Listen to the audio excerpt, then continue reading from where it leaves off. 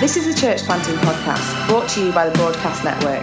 Broadcast exists to support, train and encourage church planters. For more information about who we are or about the training that we offer, please visit our website at www.thebroadcastnetwork.org.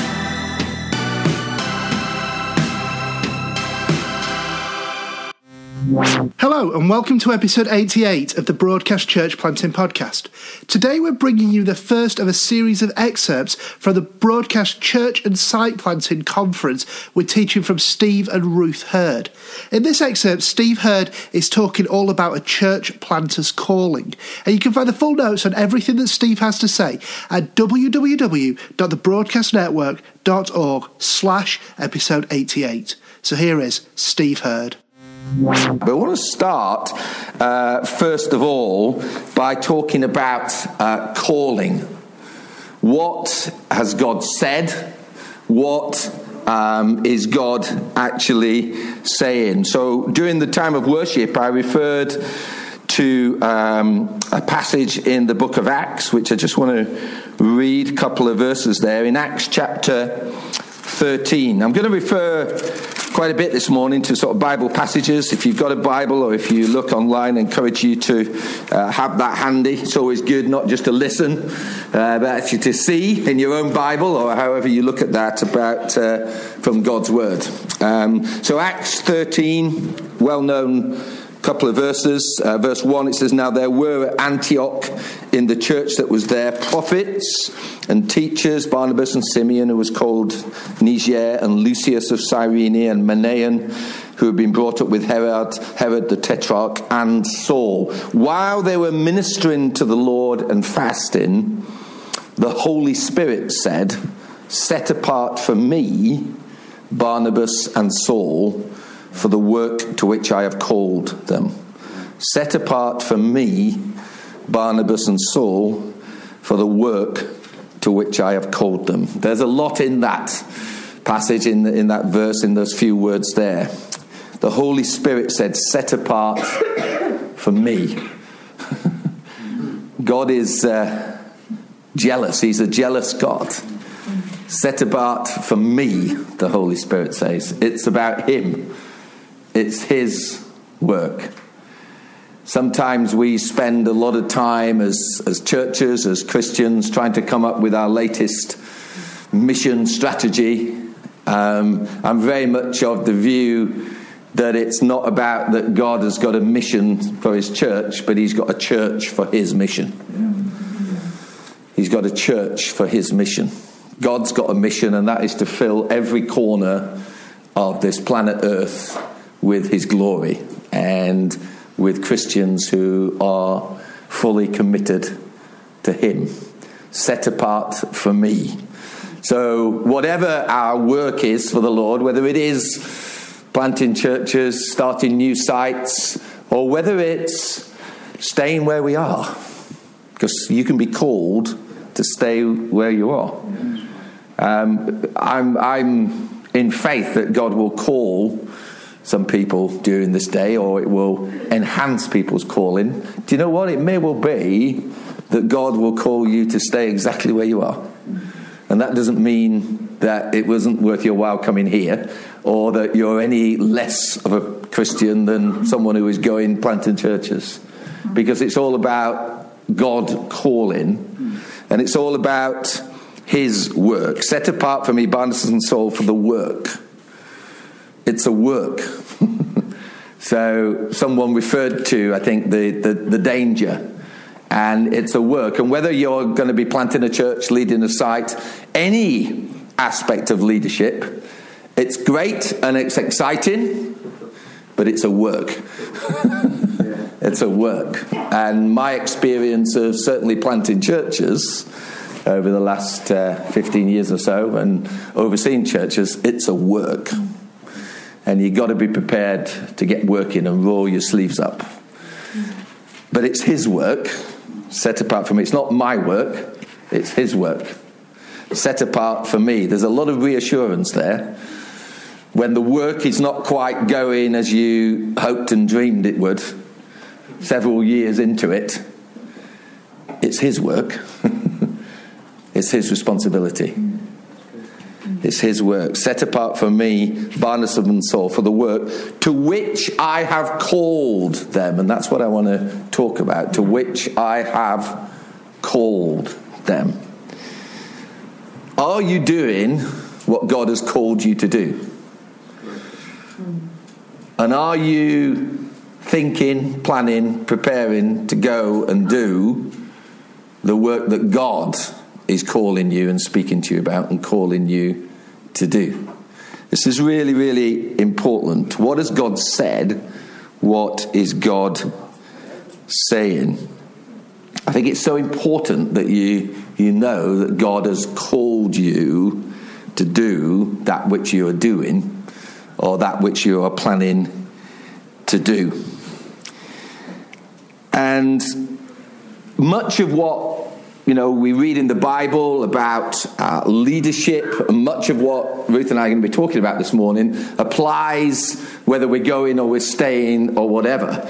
But I think for those who are going, and if you are going to break new ground, to plant a church where there isn't a church at the moment, to start a site where there isn't one at the moment, or to start a new kingdom initiative for the Lord where there isn't one at the moment, where you're breaking new ground, then I think that the issue of calling is even more important. It becomes even more important. Planters, site leaders often encounter issues that typically leaders who are leading bigger churches may not face. They've got their own issues and whatever, but there are some particular things, I think, that those who are breaking open new bits of ground, new territory, are particularly going to face. And there are some qualities, I think, that are really, really important for someone who is going to be engaged in that work. And one of those qualities is to know that God has called you. That sense of, I'm called to actually do this. Numbers 23, verse 18 says this: God is not a man that he should lie, nor a son of man that he should repent. Has he said, and will he not do it? Or has he spoken, and will he not make it good? I love the Message translation. Message for that says, God does not change his mind. When he speaks, he does what he says, and when he promises, he delivers. So if you know that God has called you, you're well on the way. You're 80% on the way. God has called you. If God has said, he will do it, he will deliver. So if God has called you, he's not leading you up the garden path. He's not sort of like dangling something in front of you, tempting you to step out. He's not leading you up the garden path, or in our case, he's not sort of giving us this tantalizing picture of the Northern Hills, where we can sort of leave our house and be on the edge of the Pennines and the Peak District, which is wonderful. You see, you thought Huddersfield was this bleak industrial town. It's beautiful, okay? But God is not tantalizing us with a picture of, and then he will withdraw it from us. If God has called us, he will deliver. Romans 11:29, for the gifts and the calling of God are irrevocable. Or irrevocable, or is it irrevocable? Anyway, you can't take them away. The gifts and the promises of God, the calling of God, are irrevocable. Now, as I've said, we're going to speak a bit about perseverance and battles and trials and tests a little bit later on. But the number one way that we keep standing through all that sort of stuff is by knowing that God has called us to do what we are doing. If God has said and God has called us to do what we are doing, then the stuff that I'm facing up to now, however difficult it may be, does not mean that I'm not doing the right thing. It does not mean that I didn't hear God right. It does not mean I'm not in the right place. If God has called me, it's irrevocable. I know that it wasn't just a good idea. I know that it wasn't just a late night, too much cheese late at night, or wine or whatever, and then, let's go and do this. Let's go and plant a church or whatever. No, God called me. God called me to this. God called us to this. The number of times that Ruth and I have had to remind each other, often late at night, God called us to do this. No, it can't be that. It can't be that we're not in the right place or the right time or whatever, because God called us to this. This thing I'm facing, it's just an obstacle to battle through, or a test to work through. And we'll say a little bit more about that later. But having a clear call silences the panic when things get difficult. And there have been times over the last 15 years or so when we've felt that panic. Things are going wrong. Knowing that God has called you silences that panic. So the calling of God. It's perhaps not as important as character. Character. There's a number of C's that I talk about when we're talking about leadership. And number one would be character. Okay? And you can read all about that in the scriptures, the character for leaders. But I would say that calling is more important than competence. Another C.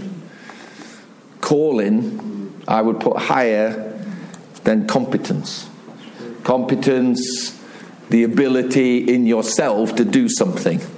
Your education, your training, what you've learnt how to do, what you know how to do. I would say calling is more important than that sort of stuff. 1 Corinthians 1, verse 26, Paul says, "For consider your calling, brethren, that there were not many wise according to the flesh, not many mighty, not many noble, but God has chosen the foolish things." Hello, foolish things. God has chosen the foolish things of the world to shame the things which are strong, and the base things of the world, and the despised God has chosen, the things that are not, so that he may nullify the things that are, so that he may nullify the things that are, so that no man may boast before God. Calling is more important than competence. So don't get me wrong, it's good that we study, it's good that we train, that we go to church plant training courses, that we listen to broadcast training. It's excellent. I read loads of books and stuff about church planting.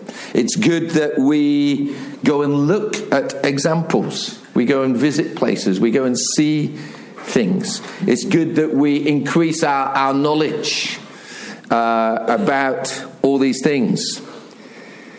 But God's choice of us, of you, for salvation was not based on anything good in you whatsoever. God did not choose you because he knew one day you'd come this weekend, and after this weekend go and plant a church and do a great work with him. That's not why he chose you. He chose you to be saved purely for his own good pleasure, for his own glory. And as I look amongst the room, I think, yep, that's true. Have a look around and see the base of this world, the despised of this world.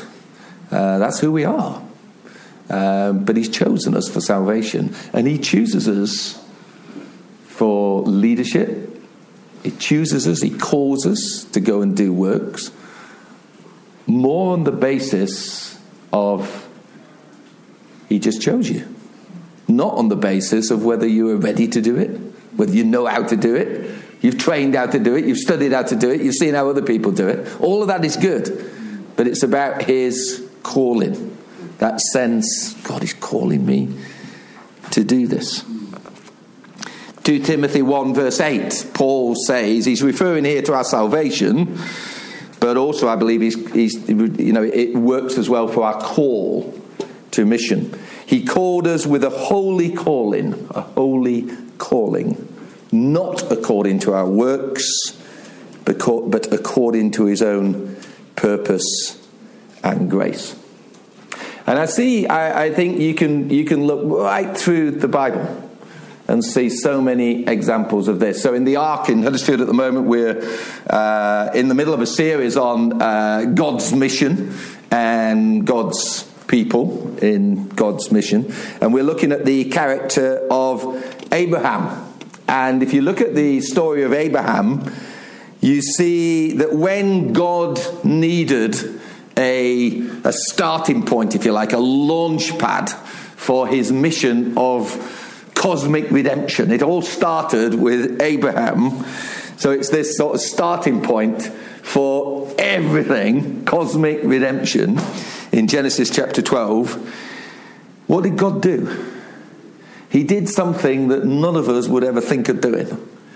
He called a couple of pagan, idol-worshipping, childless, barren, old-age pensioners, even before they even had a pension, living in modern-day Iraq, and he called them to just get up and go and emigrate to Canaan. And the only thing they had going for them at all was that God told them to do it. They had nothing else at all. You know, and God speaks to them about, you will have descendants as many as the stars in the sky and the grains of sand on the seashore, and they're barren. They're not just childless, they're barren. They're in their old age. All they had to go on was this voice. And Paul in Galatians 3 verse 6, I think it is, says, Abraham believed and obeyed, and it was credited to him as righteousness. God said, get up and go, and they got up and went. Now we learn a lot of other things as they messed up along the way, but that was the basis of it. God called them. They had nothing. They had nothing to help them with the task that God was calling them to. It was all about him. It's all about his call.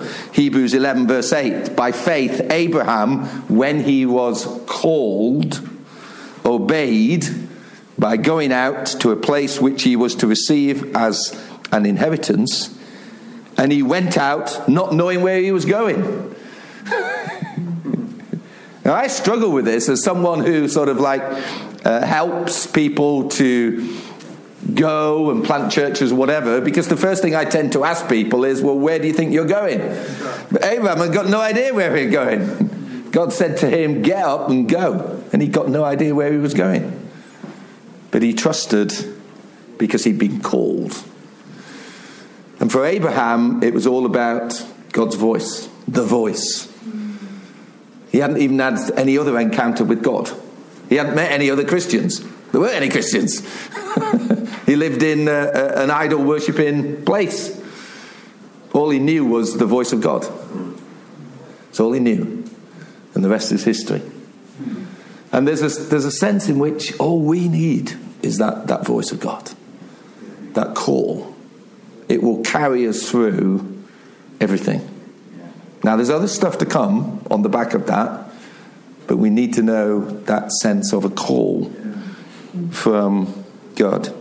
Move on through the Bible. Book of Exodus, God needs someone to go and tell the mighty Pharaoh to let his people go.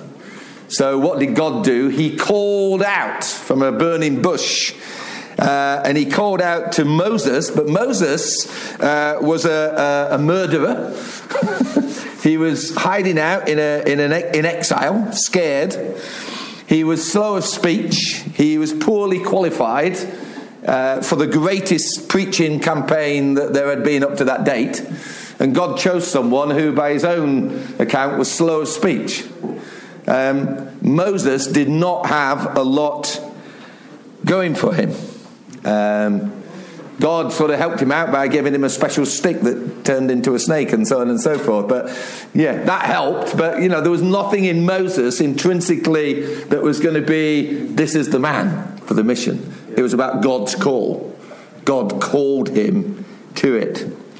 In Acts chapter 9 in the New Testament, when God needed a chosen instrument, is the wording in my translation, a chosen instrument to bear his name before the Gentiles.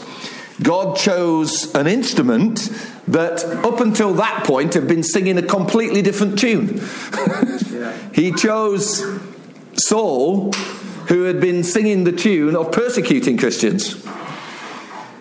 So here's God needing someone to go and be his chosen instrument to preach Christ to the Gentiles, and he chooses and calls a man who is probably the biggest persecutor of Christians to date.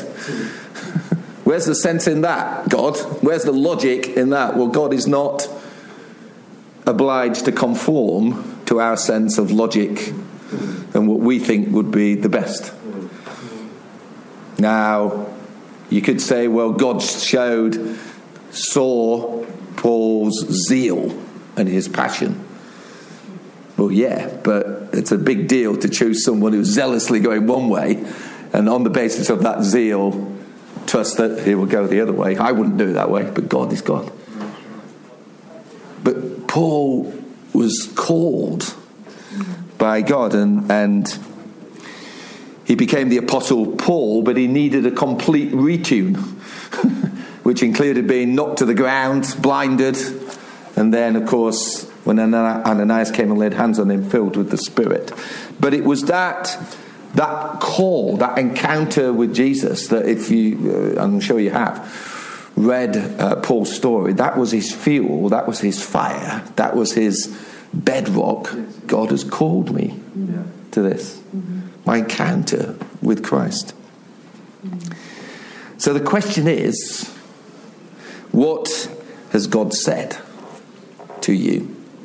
What is God saying to you? Now, it's probably the case that most of us have never heard God speaking out of a burning bush. I haven't. And it's probably the case that most of us have not been knocked to the ground and blinded or something of that nature to get our attention. Maybe you have had some sort of experience like that. So the question is, how do we hear God calling us? We don't necessarily have to have that such a dramatic encounter of hearing God's voice, but we do need to hear God's voice. We do need to have that sense of God has called us. Well, we hope you enjoyed this episode, and just a reminder that you can find the full notes on everything that Steve said at www.thebroadcastnetwork.org/episode 88.